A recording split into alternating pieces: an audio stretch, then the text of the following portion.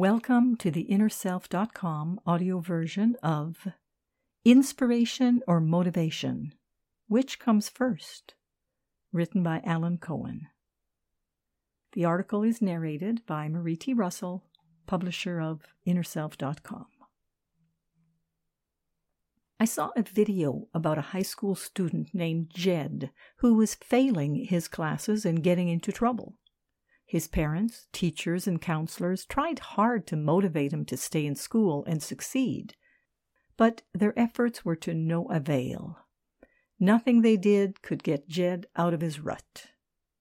Then Jed discovered a bird sanctuary that rehabilitated injured hawks and birds of prey and released them back into the wild. Something about this work stirred Jed, and he began to visit the sanctuary every day after school. Before long, he became a volunteer, and he learned a great deal about the winged creatures. The final scene of the video showed Jed giving a lecture at the sanctuary, skillfully explaining the behavior of these birds and the methods the sanctuary used to rehabilitate them.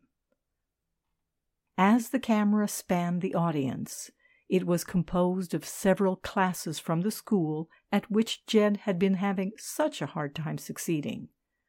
The students in the audience were enthralled with Jed's presentation. He had become a local expert in the field, and he was shining. Dr. Wayne Dyer noted, and I quote, "Motivation is when you take hold of an idea. Inspiration is when an idea takes hold of you." End of quote. You've had the experience of someone trying to get you to do something you'd rather not do, or you trying to get someone to do something they don't want to do. This is no fun for anyone and usually doesn't work. You've also had the experience of finding something that is so stimulating that you plunge into it enthusiastically. You enjoy the experience immensely and get positive results.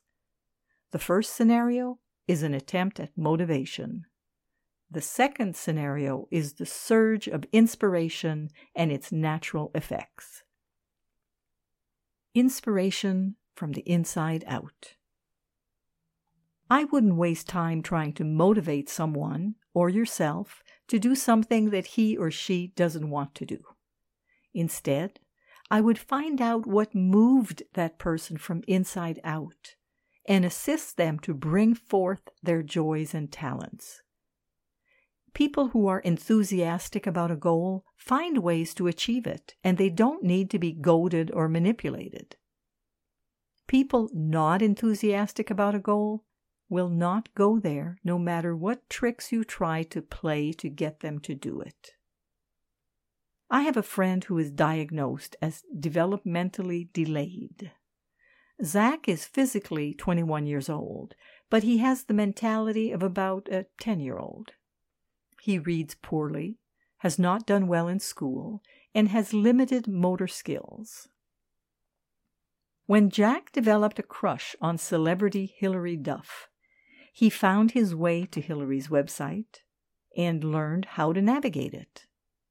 When I visited Zach, he was zooming around the site like a pro, subscribing to the mailing list, sending his idol emails, and ordering products. His apparent delay took a back seat to joy, and he was rocking. You learn what you want to learn. The Sudbury model of schooling allows children to learn what they want to learn, when they want to learn it. Students show up at school each day and generate their curriculum by choice. If a student wants to learn to play the saxophone, the school will bring in a saxophone teacher, and the student can play saxophone all day if he likes. If a child wishes to sit in a tree for hours a day, that's his curriculum. If a student asks to read at the age of 5, a teacher will teach him reading. If the desire to read comes forth at age 8, that is when the training is given. While you might expect students to need more structure than this, the Sudbury graduates have an extraordinary success rate. 98% of them get into the college of their choice.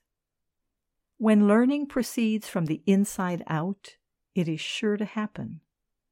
When it is pounded from the outside in, it generally goes nowhere. Can motivation be taught? In business, it's far easier to teach skills to a motivated employee than to teach motivation to a skilled employee.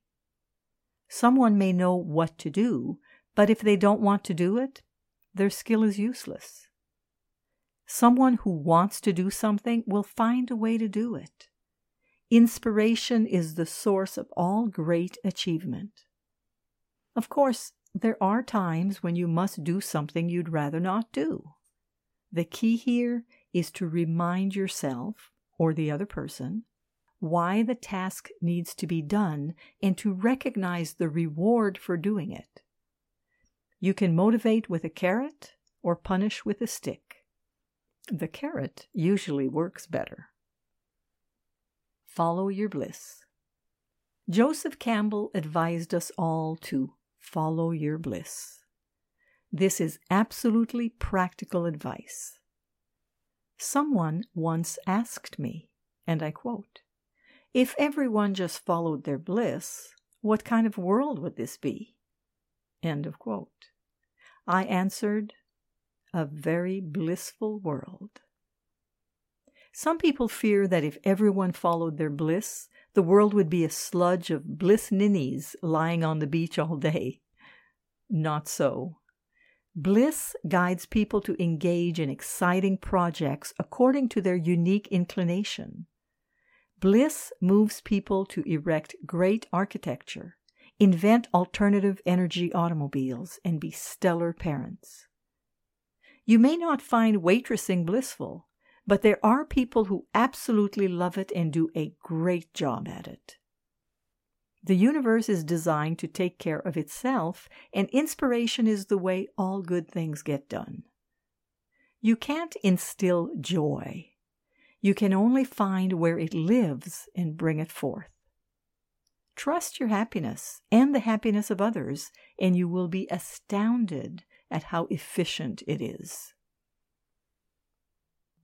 This article was written by Alan Cohen, author of numerous books, including Soul and Destiny, Why You Are Here, and What You Came to Do. The article was narrated by Marie T. Russell, publisher of InnerSelf.com. We hope that you have enjoyed this article. For over 30 years, we at Inner Self have sought to encourage new attitudes and new possibilities. For more inspiration, visit us at InnerSelf.com. Thank you.